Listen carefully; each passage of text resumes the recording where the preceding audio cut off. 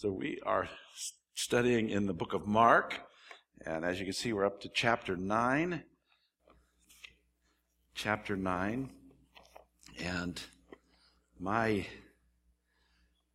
constant approach is to obey the Word of God. God has given us instructions on what we should be doing in the church. And one of the real, and I love how God sometimes just makes it super basic, really, really basic. Let me just tell you what you should do. Like, husbands, love your wives. You know, I'm going to keep it real simple. That's your main deal here. Love her. Hold on tight, figure this out, work it out, make it happen, love your wife. And for pastors who approach the ministry, what should we do, oh God? What should we do? And there's some real 3-word commands in Holy Scripture. Like, one of them is read the Scripture. Another one is pray. And one of the best ones is preach the Word. So, that's real simple to me. The command is simple, and it's a wonderful experience. And I preach the Word. And as a result of that, it takes you to places where you might have chosen, well, let's just skip over that one because it's a little confusing. And yet there's wonderful wealth and beauty, and it's like some people say, you heard of the metaphor of, well, I'm a smorgasbord Christian. It's all laid out there, and I just take whatever I want, and I'm a happy person. Well, that's not the way we should be. We should clear your plate. Eat whatever your parents have put on your plate. Eat the broccoli, eat the chicken, eat the starch, whatever it is. Eat it all, and when you eat it, you might be able to have something afterwards, something sweet and good. That's super effective, right? That's how dinner becomes 4 hours long. But it's a very healthy thing. We want to have a balanced diet. Paul says, I didn't cease to declare to you the whole counsel of God. So that is our approach. If you're wondering what is your theory on how to preach the Word, that is my theory, that's my application. And so we're up to a fantastic passage of Scripture, going kind of slowly because there's so much richness in this. And we're in chapter 9 of Mark, starting in, I want to do 37 again. Pull that in because it fits super well with 37 through 41. Allow me then just to read the Scripture. We're going to be reading this a few times probably. Because there's, as I said, it's deep and rich and amazing, complex flavors, deep and wonderful, as God likes to do things. Verse 37, whoever receives one such child, so let's kind of go back to Zeke wandering around here. Kind of sad he's gone because he was a perfect illustration of this. You want to go get him? No. Super sweet, toddling around, can barely walk. And you can imagine Jesus, he's literally holding a child when he does this, when he says this, right? He's got a child in his arms. Whoever receives, and notice it's one such child, in my name receives me. And whoever receives me receives not me, but him who sent me.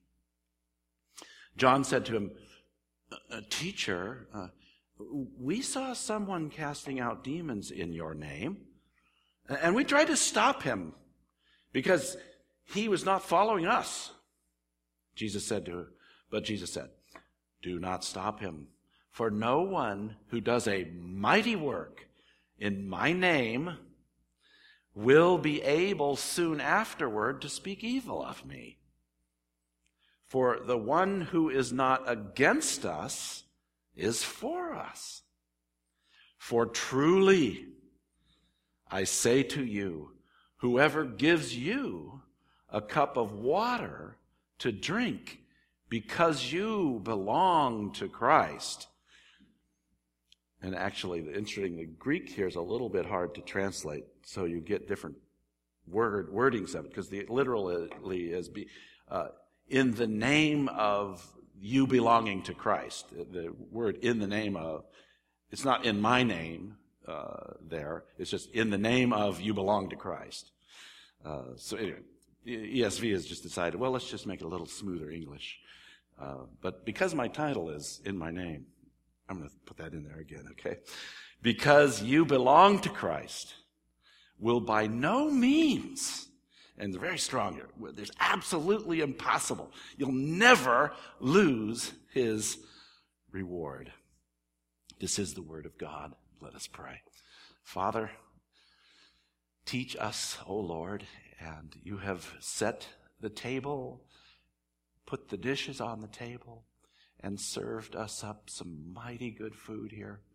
And we ask that you would teach us, and that we believe you are the sovereign God, sovereign over all people, all time, all space. And you have allowed us in your sovereignty to be together today as this congregation. You've brought just the right folks. Some people aren't here all the time, but they're here now. You've brought us together, and we believe that you have nutrition for each of us in your holy word. So open your word, O Lord, and I pray that I will not be distracting, but I will be rather invisible, and that you would be highly visible and super glorified, and that we'd be drawn to you in obedience and praise and trust today. And even as we get into this, we ask for your just special blessing today. We think of our sweet Carissa, just recovering, and thank you for this special blessing of Gordon. Not Gordon, but Gabriel. There it is. Bless them all, O Lord, and give Cole special grace as he's a brand new daddy too. In the name of Jesus, amen. All right. So in my name, I do see a unity in this text. Obviously, there's a repetition of the idea of in my name, and I have a little graphic there to kind of give us the feeling of that. And, to be doing something in the name of Jesus means trusting in his authority, doing it as representing him, doing it through his power. Jesus commands us to pray in my name. We come to God the Father in the name of Jesus. Sometimes I have this conversation with myself, oh Lord, God, help me. And I say to myself, well, why would he help you? I'm unworthy. And I say, well, I'm coming to God the Father in the righteousness of Jesus, the perfection of who he is that I've received as a gift. So I'm coming in Jesus' name, oh Lord God. Now I have an audience before the King of the universe, and I am unworthy, but he is hyper worthy and welcome there. And so we come in the name of Jesus. And that's the idea of this phrase, in his authority, just like signing a check. Who signed that check? Who signed that contract? It's representing who they are. Now, let's talk about this first verse. I think it has a lot of implications. I brought them out just a few last week. There's two ways to take this verse that I'm talking about. Receive one such child in my name. I mean, look at the logic of the verse. It's saying you receive one such child, you're actually receiving God, the Father. It's a pretty significant idea that we should be open-hearted and open-lived toward children. You're doing mighty work. Of course, human beings are the image of God as well. And yet, I thought this certainly does apply to abortion. This past week, we were, assaulted with the image of the State House in Albany, New York, literally cheering excitedly that some of the restrictions on late-term abortions have been changed.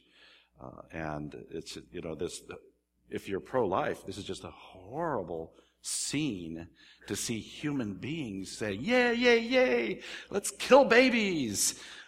It's horrible, horrible. And it's the exact opposite of receiving them. We're saying no to them, not wanting to receive them in any way. This is a sweet little guy. The verse is slightly off the screen, but you know the verse anyway. Whoever receives one such child in my name receives me. I mean, you want to receive Jesus? Yes. And whoever receives me receives not me, but him who sent me. I mean, huge.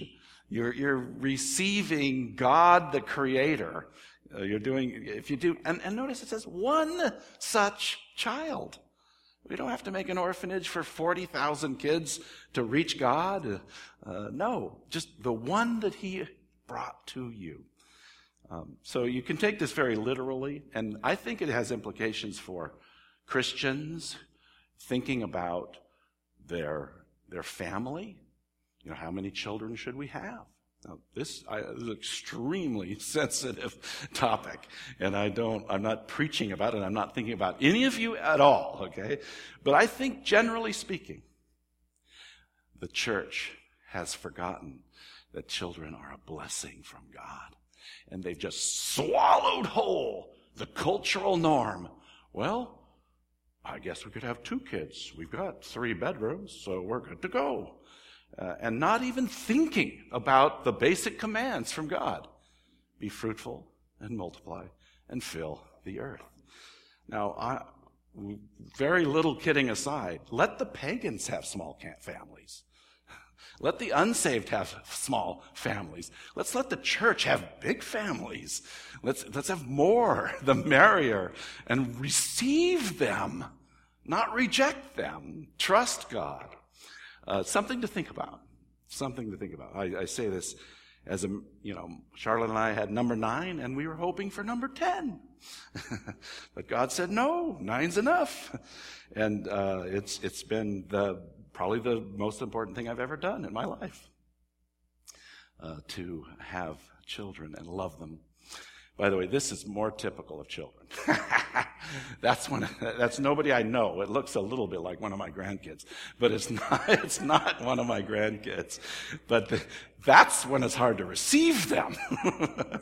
That's why they think, I'm going to only have 2. Because it is hard, stinking work, literally stinking at times. How many times? I mean, you're putting good food in front of him, and this is the face he's getting you. He will abuse you over and over again. So let's just get back to this idea. Now we can obey that. Sweet little guy. So I'm saying it has lots of implications on an absolute literal level. As I said last week, the church has listened to Jesus over the centuries, and we've been the ones who have loved children, and we have been the ones who have started the orphanages and the outreach. And we, as the church, should know this. We are the ones who started education. We started hospitals. We started loving kids, because Jesus said, don't think of them as small. Think of them as God himself. I could have looked this up, but you could look it up yourself. One famous evangelist. It could have been, I don't know who it was, from a century and a half ago. They had like 6 people saved at one of his meetings. And he said, well, we had 4 people and 2 halves saved. Somebody said, oh, what do you mean? You had 2 kids? He said, no, the 4 were the children. They have a whole life ahead of them. And the halves were the adults that were saved that night. Think of them as whole human beings that God wants us to be open to.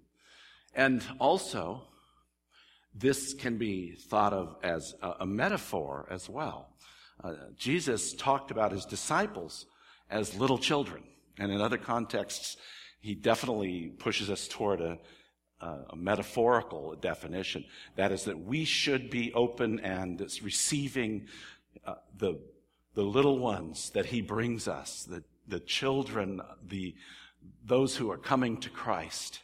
And we should work hard to love them and put up with them patiently and challenge them and encourage them to grow. And we should be the children who come as well as we come to Christ.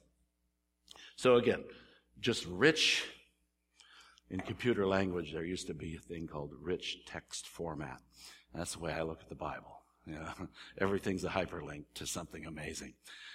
This is rich. Whoever receives one such child in my name receives me. Whoever receives me receives not me, but him who sent me. So what I'm saying here, my first point is open your heart to receive a child in Jesus' name. Receive a child. Receive God. Anything more important than that? No, not at all. Okay, now this is interesting. Here's the transition. Remember just before this, let's look up in verse, where am I looking at here? Yeah, here it is. I want to go way back up to verse 14, okay, of chapter 9. Let's go way back up to chapter 9, verse 2. I'm not going to read it, but we have Peter, James, and John, the inner three. They go up to the transfiguration, where all of a sudden the reality of who Jesus is shines through. He's shining like brighter than any light you can imagine, like those obnoxious LED lights that have that super bright white. It's like way too bright. Jesus shines way better than that, and the guys are knocked off their heads. Peter, James, and John, and as they're coming back, they find the rest of the disciples embroiled in an argument, right? Verse 14, because something had happened while they were gone. A dear soul had brought his son up to them for healing. Jesus, Peter, James, and John were gone, and this little boy was possessed by a demon, an unclean spirit. So it's not healing, it's exorcism. They want their child exorcised. Cast this demon out. And they can't do it. They can't get it done. Peter, James, and John. So it's a very nice story, wonderful story. I preached about it a couple of weeks ago. And Jesus basically ends up solving the problem and casting out the demon. And the closing word there is verse 29, this kind cannot be driven out by anything. Yeah, except by prayer. That's right. All we had was a prayer. And that's all they needed. And they apparently weren't praying. They weren't doing it in the name of Jesus. They were doing it wrong, these disciples minus Peter, James, and John. So that's kind of interesting. And then Jesus says, be open your heart, be receiving. And John starts thinking, I wonder about this. John said to him, verse 38, Teacher, we saw someone casting out demons. He was successful, this guy. Apparently he was using prayer in the name of Jesus. It says, casting out demons in your name. And we tried to stop him. We were very closed. You were talking about receiving children, and now we were closed to this guy who was not one of the inner group. Probably one of the other disciples of Jesus, not one of the 12. We tried to stop him because he was not following us. And Jesus said, do not stop him. For no one who does a mighty work in my name will be able soon afterward to speak evil of me. For the one who is not against us is for us. So they went out and they saw this guy casting out demons, and They tried to stop him because, well, he was not of them. They've developed what we often do, an us and them mentality. There's us and there's them. We're the insiders, they're the outsiders. And we have it all together, and those folks are not to be trusted. We don't know about them, we don't understand them, so whatever they're doing is probably wrong. So we got to stop them. You can't do that. Now, this is interesting because one of the things about human nature we have to understand is we are very prone to this sort of thing. In fact, we're prone to sort of a tribalism. We're all prone to looking at the world in an us and them capacity. I was raised in a very wonderful church association. It was called the General Association of Regular Baptist Churches. That just rolls off the tongue, doesn't it? General Association of Regular Baptist Churches. And the thing about them, they never said this outright. They were fundamentalists. They never said it outright, but it was always in the air and the atmosphere that we are the only true church.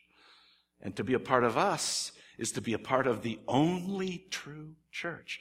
And anybody outside of our church is not to be trusted.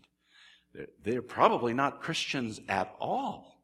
You can be 1 block away from another church and you don't trust them. You had no connection to them. You don't talk to them. You don't build bridges. You don't say, hey, should we pray together? Should we have lunch together? No, you only get together with other people who are part of your regular Baptist church setting. And this is a tendency that Jesus is against here. He's saying, no, we have to be aware that God works through other people that may not even be in our inner circle. And yes, we'll probably have some significant differences with them. But notice these guys were doing it in the name of Jesus. So they had something going on correctly. And Jesus isn't just saying, oh, they just cast that out. He's saying, they're doing a good work over there. They're in the truth. They're just not a part of us. So we have to be very careful. And I think that at times we as a small church that we believe the Bible, we teach the Bible, we can have a tendency toward this too. Start to look around and see all the other people that are different and disagreeing with us and start to be suspicious of them and kind of think that, well, maybe we're the only true church in Monterey. No way. Not the truth at all. There's 2 churches. No. No. That's not true at all. There are believers all over the place. God has his folks all over the place. And we have to be open to that. Now, this is the idea. Casting out demons in your name. I think he's trying to say, listen, guys, we have to open our mind to this possibility. That you said it, they were casting out demons in your name, in the name of Jesus. So we have to be open-minded enough to think, well, okay, we don't know all about that, but it looks like it's okay. It looks good to us. Jesus actually said this. This is the actual verse, right? We have, which is, for the one who is not against us is for us. He's saying these folks aren't actively against us. They're not the opposition. They're not like the scribes and Pharisees who are plotting to kill me. They're not against us, so they're for us. And they're actually using my name. And they're being effective. We may not be comfortable with everything that's going on in their life, but there's a core that we can agree with. There's a corollary to this verse in Matthew. It kind of runs the other way. But I think it's really saying the same thing. Let me show you how I think that. This is what he said in Matthew. Whoever is not with me is against me, and whoever does not gather with me scatters. So in Mark, we have this more broad-minded statement from Jesus, for the one who is not against us is for us. In Matthew, the corollary seems a little bit more narrow. Whoever is not with me is against me, and whoever does not gather with me scatters. I don't think there's a contradiction here, though. I think they complement each other. You decide. This is what I think. In Mark, they were casting out demons in Jesus' name. They're certainly not against Jesus. Jesus said in Matthew, whoever is not with me is against me. These people are clearly not against Jesus. They're casting out demons in his name. And we are told to receive one such child in his name. We're clearly gathering with Jesus. So he says, whoever does not gather with me scatters. So I believe there's a corollary and a complementary statement between these two. But we'll stick with Mark. That's what we're studying today. And we have to trust this in Jesus. For the one who is not against us is for us. You know, one really extreme example of this is very interesting in the life of Paul the Apostle. He was in trouble with the authorities. The Jews had brought him to the Romans, and the charge was that he was teaching false doctrine, and he was teaching heresy and running down the Jews and this sort of thing. And there were actually enemies of his that said, listen, if we go out and propagate the gospel and preach the gospel, the authorities will see this added activity, and they'll say, look, Paul's being way too effective. We do have to come down hard on Paul. They thought, well, we can go out and preach his same gospel and hopefully add trouble to him, and it'll be evidence that he needs to be dealt with severely.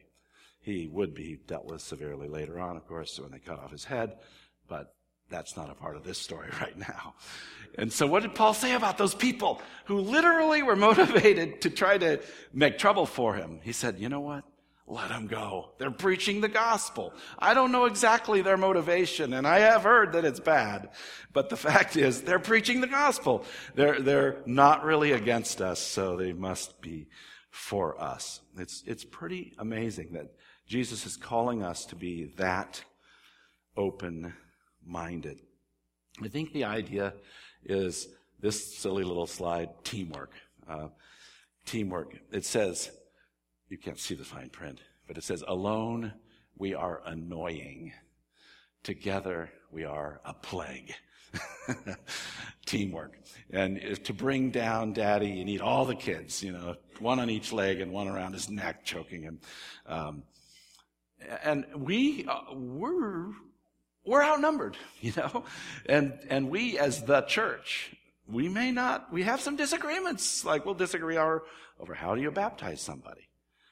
We'll disagree about, the significance of this or that. We'll disagree about the day of the week you should worship on. But Jesus says, listen, there's a core here that we need to stick together. He's a friendly, he's not going to speak evil of me. So let's go ahead and not stop him. Let's go ahead and be open enough to allow him to be on the team and allow the sovereign God to work that out however that works out. So my first thing was open your heart to receive a child in Jesus' name. And this, I think it's fair to say, open your mind to see that God will work through others who may not exactly be fully united with us. As I said last week, it's kind of interesting. I'm in a Evangelical Ministers Association here in the Monterey Bay area. And it's wonderful. And these guys show up, like there's this guy, two of them show up with a black shirt and a white collar. And they're Lutherans, but they're Missouri Synod Lutherans who are actually fundamentalists. We believe we probably agree on 90%. They believe the Bible's the inspired Word of God. So we're not exactly, on the same page, but for heaven's sakes, the core is there. And they are on the same team, and I think they might think we're on the same team with them as well. So we shouldn't be thinking like, wow, you're a Lutheran, we can't have anything to do with you. No. Let's find out who they are. Let's find out, are they doing it in the name of Jesus? Do they believe the gospel as we do? Let's be open-minded enough and not so us and they. All right. Now there's a third little bit here about receiving. And this is the little bit on the end, verse 41. For truly, and again, grammatically, that's interesting. It's a Greek transliteration of a Hebrew word, amen. He starts out the sentence by saying, amen, I say to you. In John, you'll see that repeated, amen, amen. But never else outside of John. But here it's a singular amen, which is, this is affirmed. Why do we say amen at the end of a prayer? We're saying, may it be. May this truly be, O Lord God. It's like a little prayer on the end of a prayer.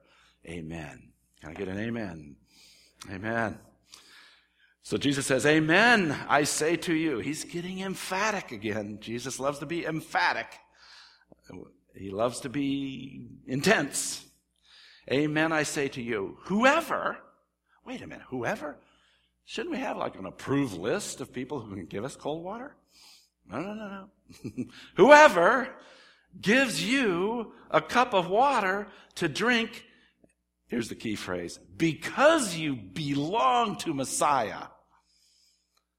Now again, let's just pause for a second. We know this book a little bit.